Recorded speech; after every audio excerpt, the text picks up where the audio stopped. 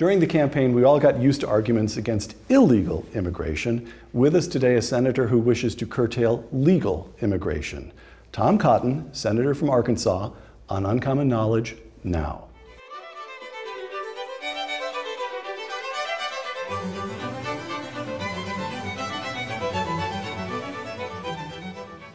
Thomas Bryant Cotton grew up in Dardanelle, Arkansas, population 5,000, on a cattle farm.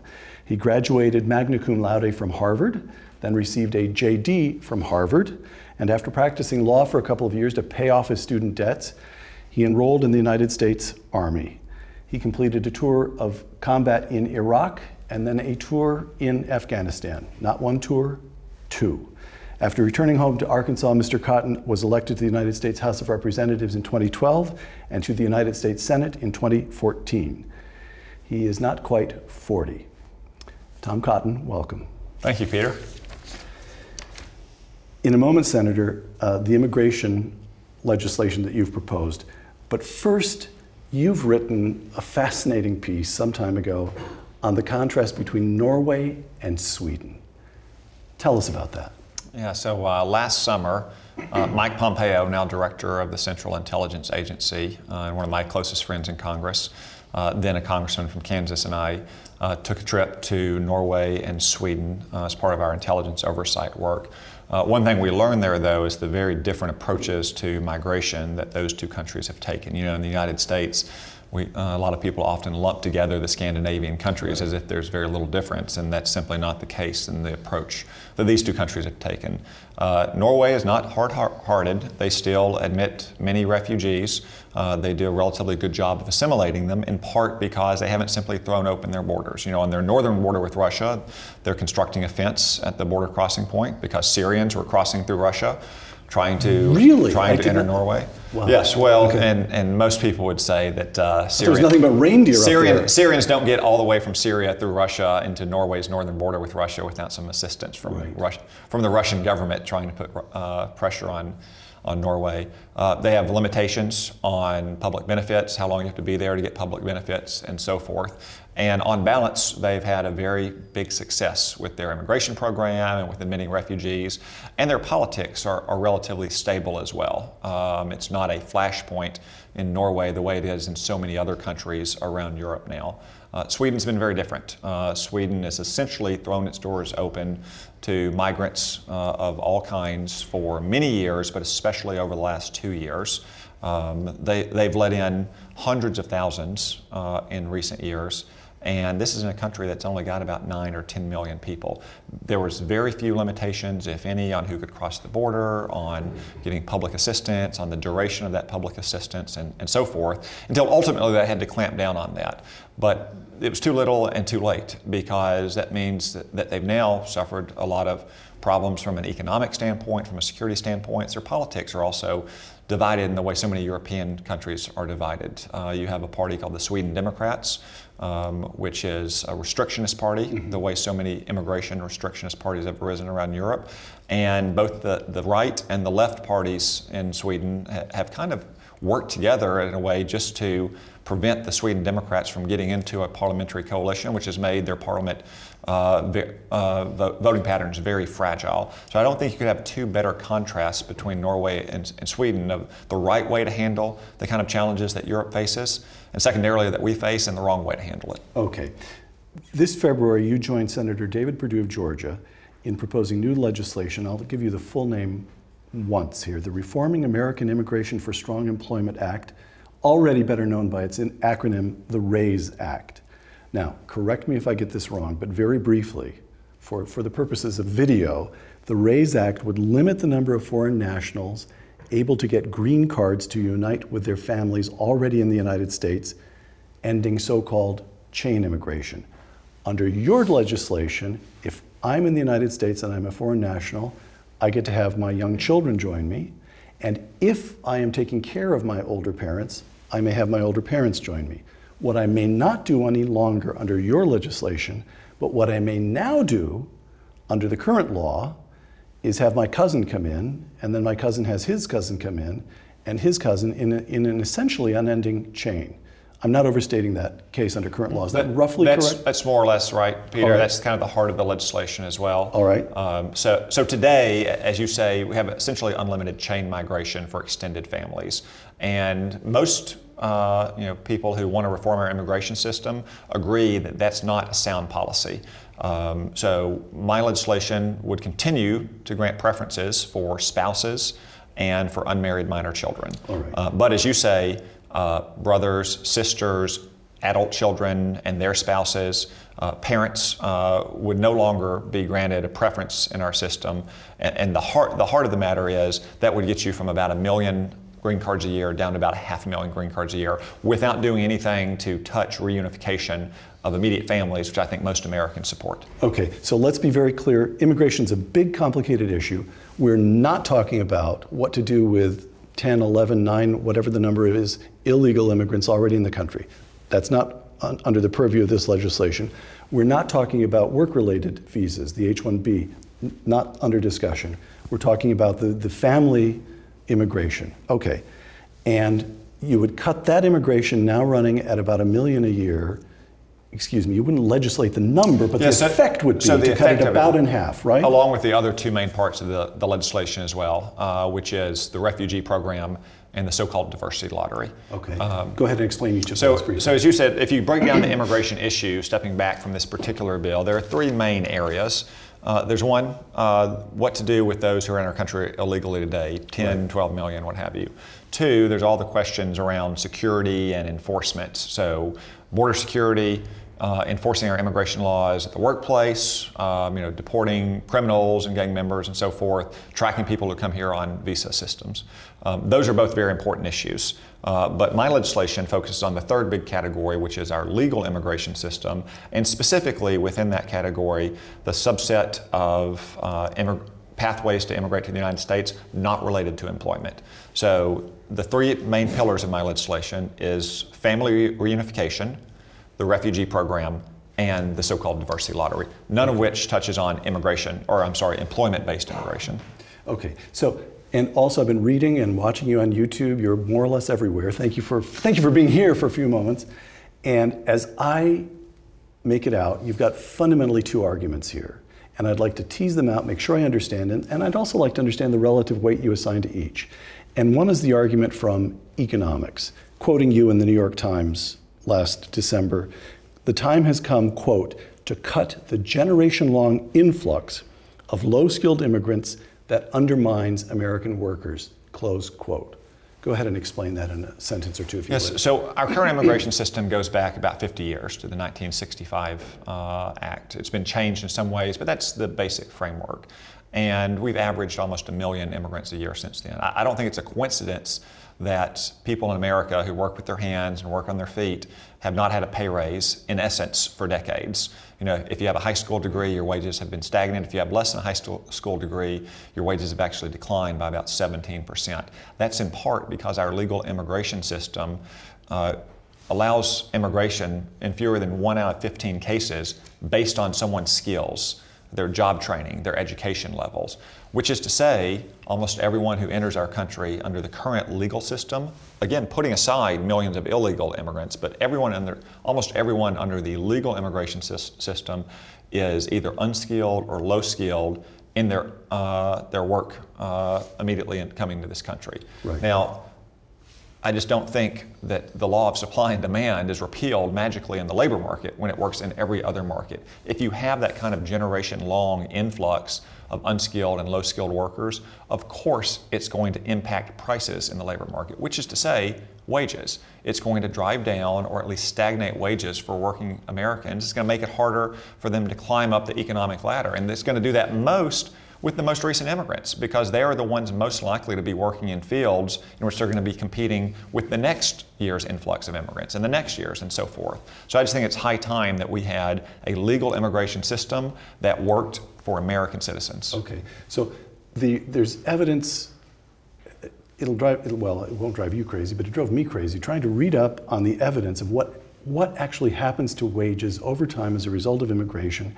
And there are studies that take this and studies that take that, and the evidence is pretty mixed I think largely in part because it's ideologically driven in one way or another. However, there is a big new study of which you are very well aware by the National Academy of Sciences, which people who are paying attention to immigration are all commenting on right now. And the National Academy of Sciences study says, over the last 30 years, immigration has provided, roughly speaking, a $50 billion a year net benefit to the American economy. That is to say, our overall GDP, all of America, is broadly speaking about $50 billion a year better off because of immigration.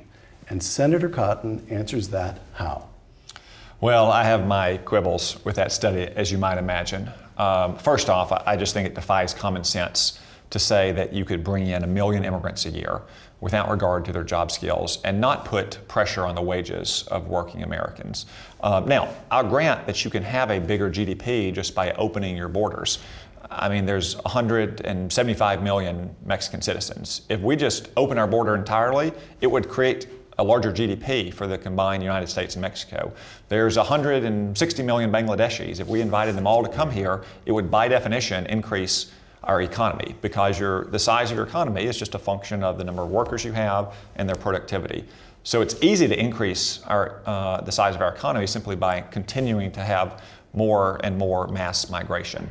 What that doesn't really look at is the distribution of that economic benefit. And over the last several decades, I mean, politicians in both parties agree, whether you're Donald Trump or Bernie Sanders or anyone in between them in the presidential race last year, for instance, that working Americans have been getting a raw deal, that their wages have not been going up, that income inequality has been increasing. I don't think it's a coincidence that that has occurred in part at a time when we've had historically high levels of immigration. I would further say, though, that the particular study you're citing also notes that people who work with their hands and work on their feet have seen an impact on their wages. It also discounts the fact that because so many immigrants enter this country without job skills or with very few skills, that on balance, their households are poor, which means they're more likely to use public assistance program, they're less likely to pay taxes, which in the end, in my opinion, actually means that there are net cost to our economy because of the transfer payments that tax-paying citizens are putting into their households. Okay. Did you see the piece in the New York Times today by George Borjas? I have seen it. You have seen it. You're a fellow Harvard man. Who is usually right on matters of immigration well, he economics. is a very serious economist, despite being a Harvard man. He's a very serious economist.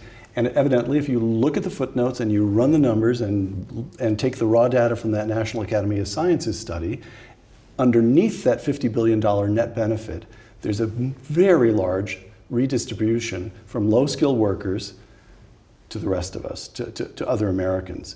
And low-skilled workers, according to George Borjas, have over the last 30 years seen their wages fall by as much as 6%. So I'd like to say two Harvard men can't be wrong. And what that can mean in the end, even if you credit the study at a $50 billion increase of private economic activity, that money goes somewhere. That means the money is going into profits, which is to say it's going into the pockets of owners, whether it's a family-owned business or whether it's shareholders of a public corporation.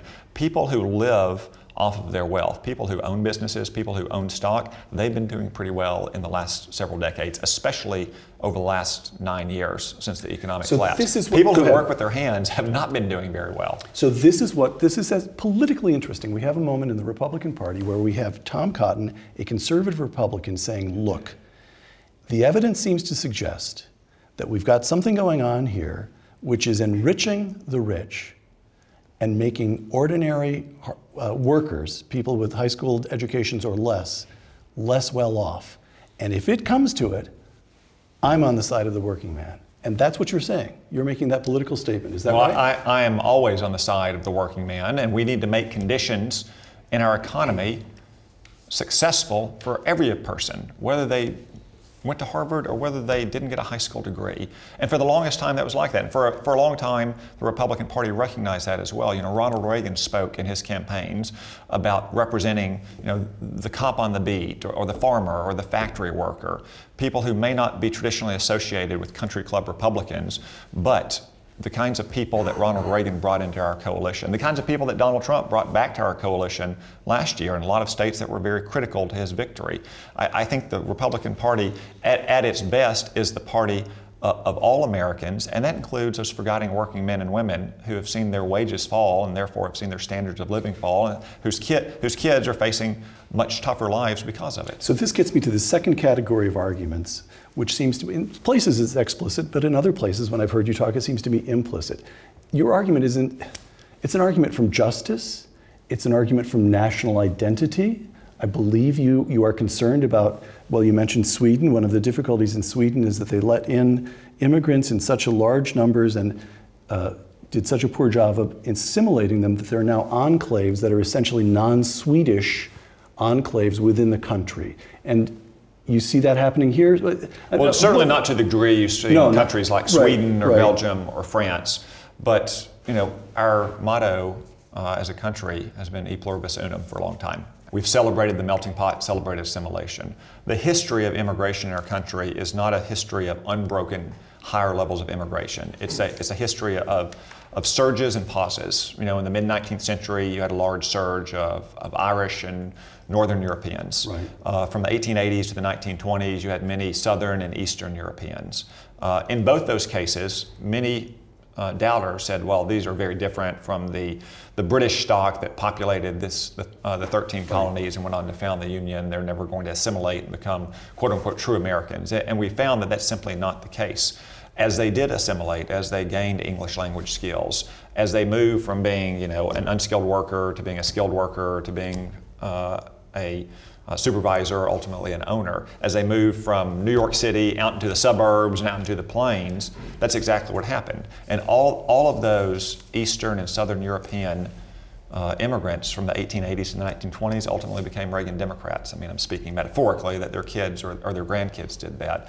And that's the kind of success story that we want with this third wave of immigration that we've had since the 1960s. Okay. We want to make sure that their kids and their grandkids are getting the same levels of opportunity and shots at success that every other wave of immigration has in the past. And if you look at assimilation levels, if you look at English language skills for the children of immigrants, if you look at the opportunities they have to get a higher education or to get jobs that pay more than their immigrant parents did, the data is not very reassuring right now. Right. So my concerns are not just about people who have been here since their ancestors came over on the Mayflower, but the people whose parents took the oath of citizenship just a few years ago and are trying to make a better life for their kids. Okay, so now Senator Cotton and his critics, there's a recent headline in the Daily Banter, and based on what you just said, it was a slander.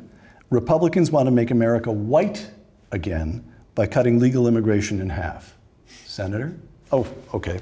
That one you simply, it's so ridiculous you just laugh. Oh, go ahead. Well, that's not a serious policy argument. Yeah, okay. That's just political. Well, but it is he wants to close the board. This notion that there's something anti-Hispanic or you're okay with immigrants from Northern Europe and even Southern Europe, and so what I'm trying to do here is give you a chance to say, I'm not anti-Mexican.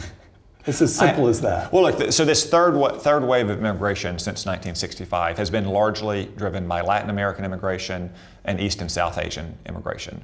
And we've benefited tremendously from those populations over the last 50 years as they've immigrated in. But a lot of them haven't had the chance to assimilate and move up the economic ladder of success, again, speaking metaphorically about their kids and their grandkids.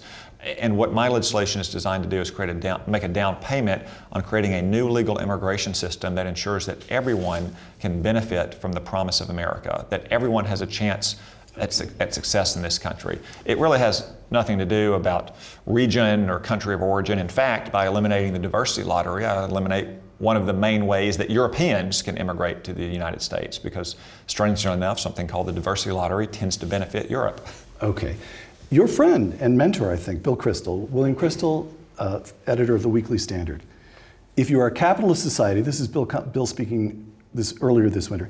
If you're in a capitalist society, after 2, 3, 4 generations of hard work, everyone becomes kind of decadent, lazy, spoiled, whatever.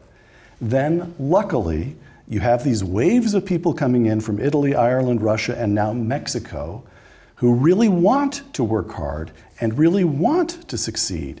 I don't know why this moment is that different from the early 20th century. Yeah, I would have to dissent from Bill's characterization of most American workers there.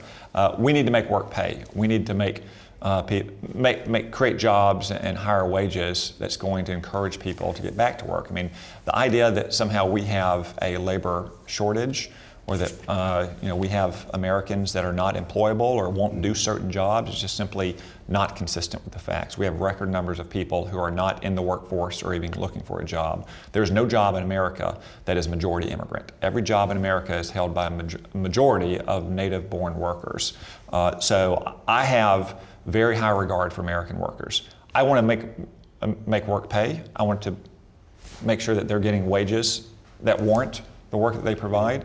And I know that some opponents of my legislation have doubts about American workers. I don't. Okay. United States Conference of Catholic Bishops, just a couple of sentences.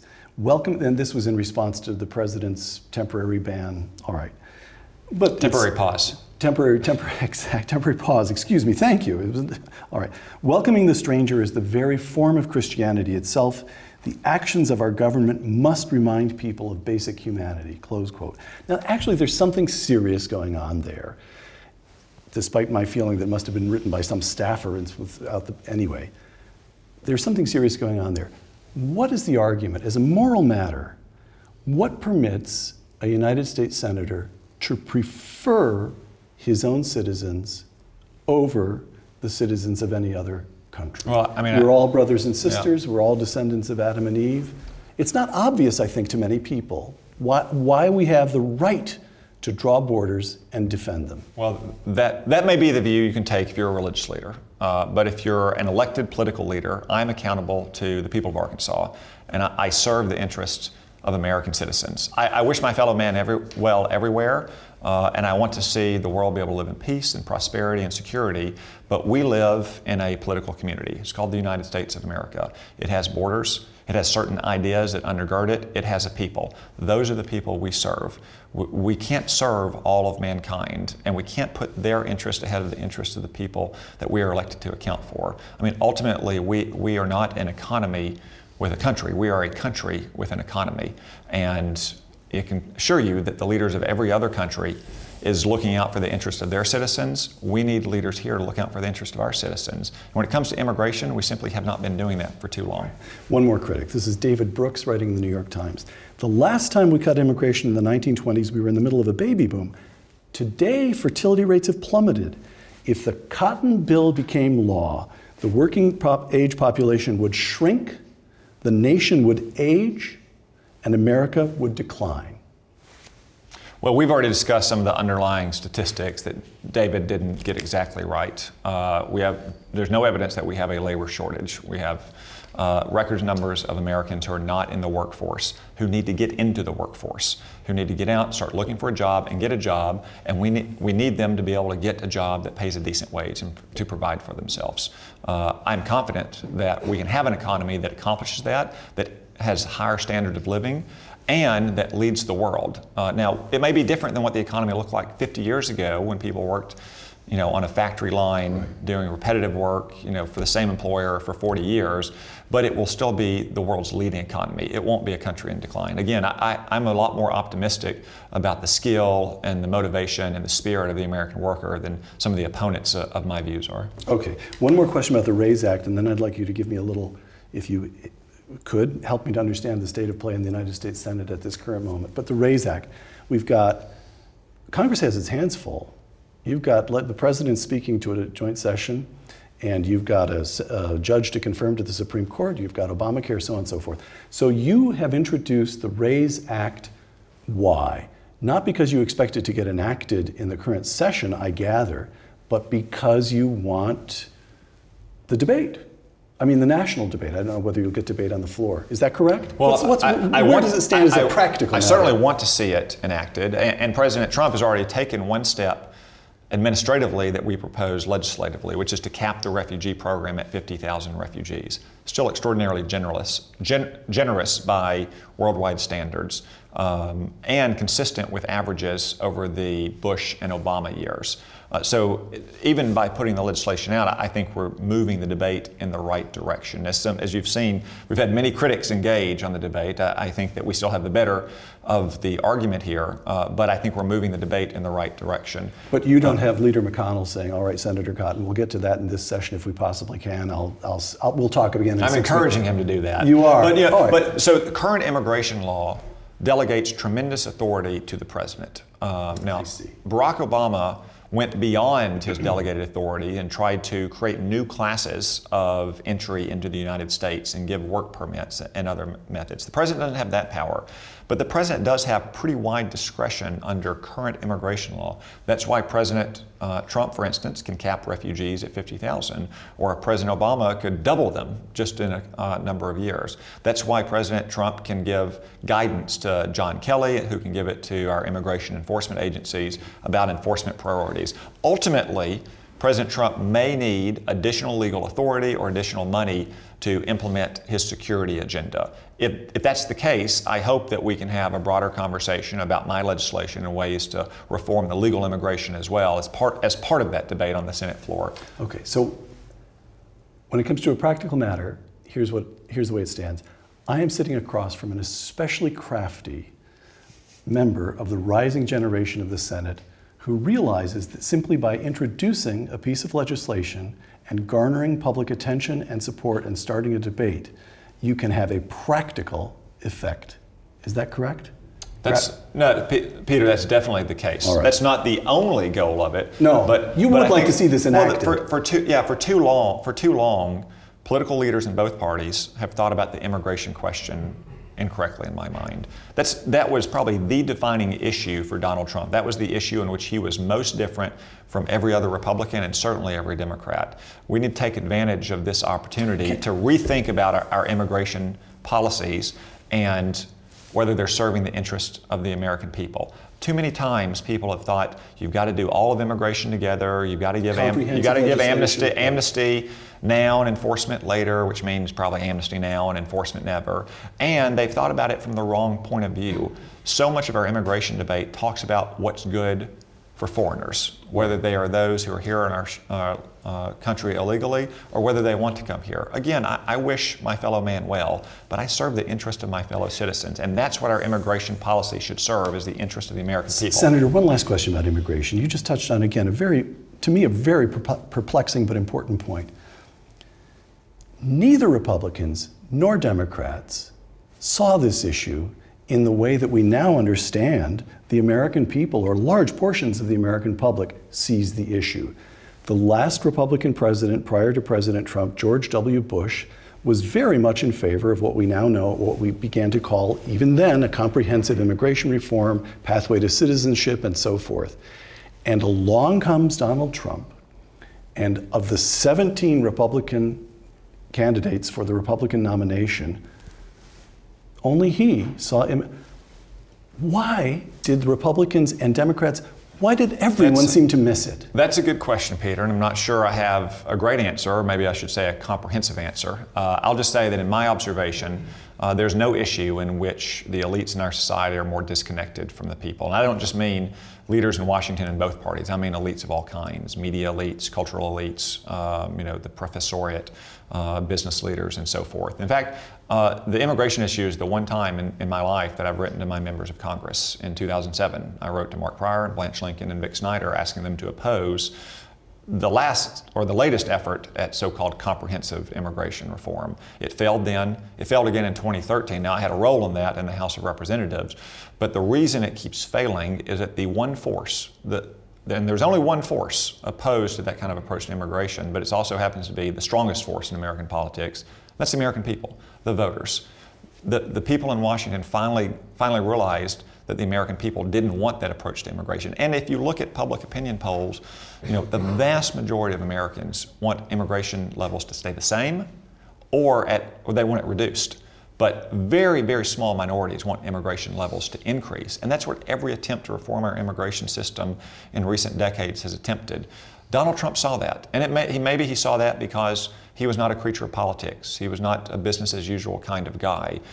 It was laying around for any elected leader to pick up, and obviously some members of the Senate and the House of Representatives had that view, but their views were vastly overshadowed by the kind of establishment, traditional, business as usual figures when it comes to the immigration issue. That's why this moment is such a rare moment that we can have a full and deep reconsideration of our approach to immigration for the last 50 years. All right. So the Senate of the United States in this new era that we entered. The world's greatest deliberative body. Yes, exactly. Here's an example. Here's a large question, but one specific example. President Trump issues his executive order, temporary ban, so forth, and the world erupts, and suit gets brought here, there, and everywhere across the United States, and it becomes a matter for the courts. Executive action by the president, the courts say, no, you can't go ahead, and Ross Douthat of the New York Times writes this, quote, "The American system increasingly has two real branches of government, the presidency and the courts, plus a vestigial legislature." Something tells me that you didn't come here to be vestigial. Can the Senate, can the Congress as a whole reassert itself during the Trump years? We are, and we will.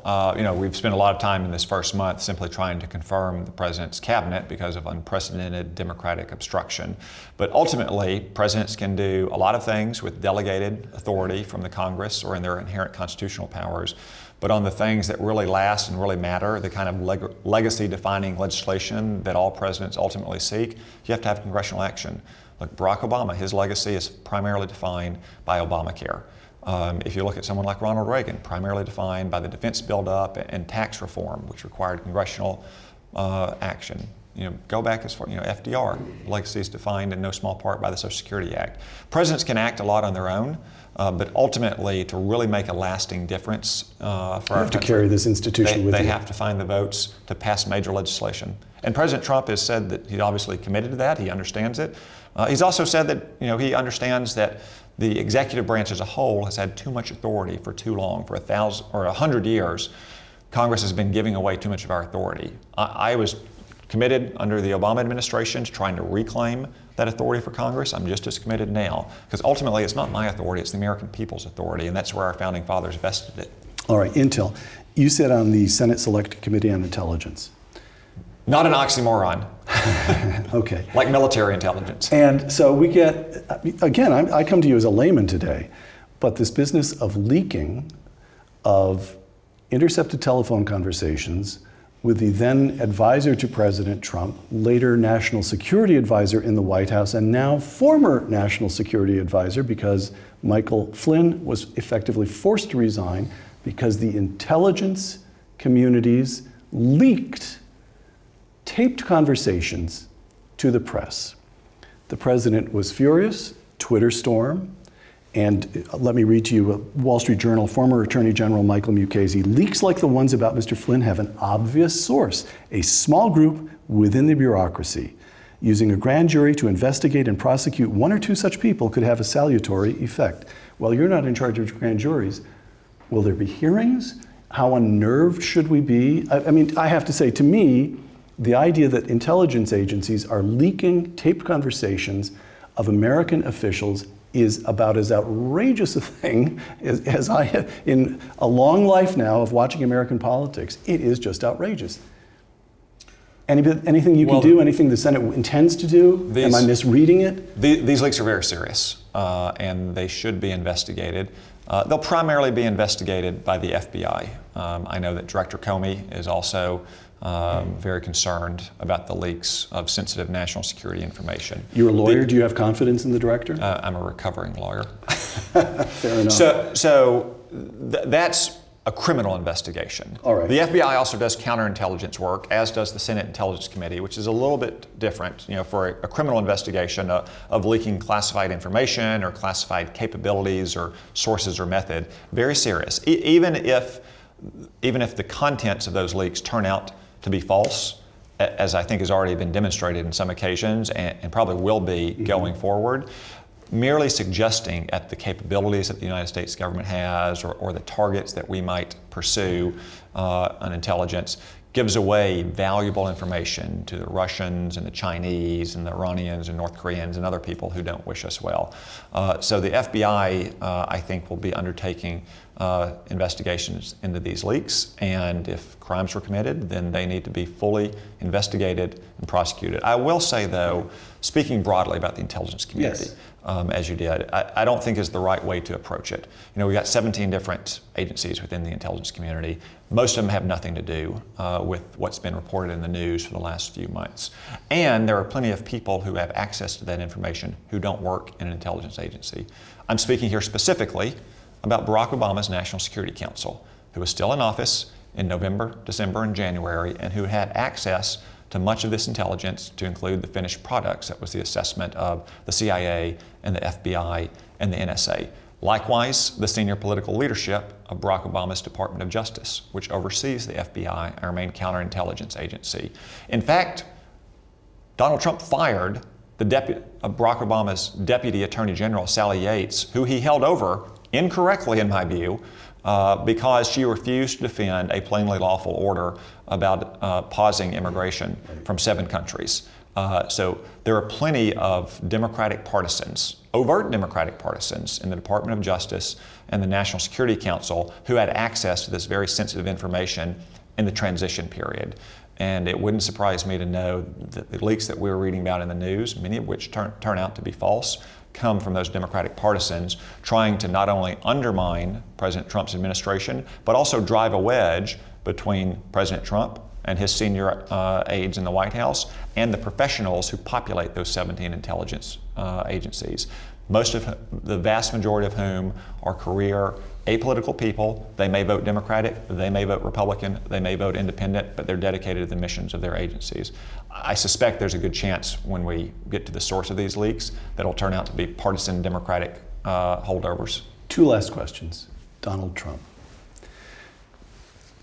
You've said kind things about the president. You've said that he saw things in the country, particularly on the immigration issue, that nobody else saw or nobody else had the courage or the political insight to speak about. And yet at the same time, of course, he is driving this town to the point of distraction. Bill Kristol, recent tweet by your friend and mine, Bill Kristol. This was an important week, he just wrote. GOP members of Congress, that includes you, GOP members of Congress went home for the break and began to realize they have to distance themselves from Trump. And I know, because I watched it on YouTube, that you had a pretty raucous town hall meeting yourself during the break. Distance yourself from Trump? We had a fun town hall. 2,300 people attended. We had to move venues twice. Unfortunately, we still turned away a lot of people. Clearly, there were a lot of folks in the room who were not Donald Trump supporters, but it's important to remember that we just had an election. Donald Trump didn't just win nationwide, but in Arkansas, he won with 61% of the vote. A recent poll suggests that 60% of Arkansans still approve the job Donald Trump is doing. My job is not to rate the president on the job he's doing or give him an A or a C or an F. My job is to serve the people of Arkansas and represent their interests. So when Donald Trump is right, I will support him. When he's wrong, I will try to change his mind. I think he's been more right than wrong so far on the issues that matter and the issues that are going to last. The nomination of Neil Gorsuch to the Supreme Court, the nomination of his cabinet secretaries, and some of the orders he's already undertaken, like trying to secure our southern border, prioritizing the detention and deportation of hardened criminals, permitting the Keystone Pipeline and the Dakota Access Pipeline. I'm sure there'll come a time when we have disagreements. I'll do my best to change his mind, but I'll always put the interest of the people of Arkansas first. The left, the liberal side, has the bureaucracy, it has the universities, it has the mainstream media, it has Hollywood, as we saw during the Oscar presentation. All of that. Donald Trump has a Twitter account, and Sean Hannity and Tom Cotton. Those odds don't bother you? And millions of Americans who voted for him, or if they didn't vote for him or didn't vote at all, who still want to see him succeed. Because if a president succeeds, especially with the agenda President Trump has laid out, that means that we're going to have more Americans working, they're going to have higher wages, their streets are going to be safer, their kids are going to be getting a better education, our court system is going to respect the rule of law and respect our Constitution, and we're going to be safe in America. And 4 years from now, when Donald Trump is running for re-election, he will be reelected if he's delivered on those promises. He's probably going to be in trouble if he hasn't. what left-wing websites have said, or even what Donald Trump tweeted in January of 2017, is not going to create a single job in Arkansas. It's not going to lower anyone's health insurance premiums. It's not going to make their streets safe. That's ultimately the ground on which Donald Trump will be judged. You are not hedging at all. You are doubling down. Last question. Since the last time we saw each other, 2 little boys. Has fatherhood changed your approach to this job? It certainly made me a lot more tired of this job. Well, obviously, having children of my own connects me even more closely with the future of the country. I ran because I thought I could make a difference for my state and for my country. Now I have a personal stake in making sure that we hand down a country to our children that is safer and more prosperous than what we inherited from our parents. I think they did a pretty good job handing the country off to us. We need to do an even better job handing it off to our kids. I keep saying last question. This time I really mean it. Are you having fun? Is it fun to be in the majority in both houses? You've been in this institution now since when were you first elected to the House? 2012. I'd rather be in the majority than the minority. And this, we're still just a few weeks into the Trump administration, and it's the first time I've been in Congress where our party controls the White House as well. Right. So it gives us a lot more opportunity to have a voice in the policymaking process and make a difference for the people I serve back home. This feels like a good time. You're going to be able to get things done. It certainly does. I mean, we're still very early. We got a long time to work, and we got a lot of work to do and to deliver. But I mean, it's a great privilege to be able to serve the people of Arkansas, to be able to debate the greatest issues of our day, and be part of the long story of America here in the U.S. Senate. Senator Tom Cotton of Arkansas, thank you. Thanks, Peter. For Uncommon Knowledge and the Hoover Institution, I'm Peter Robinson.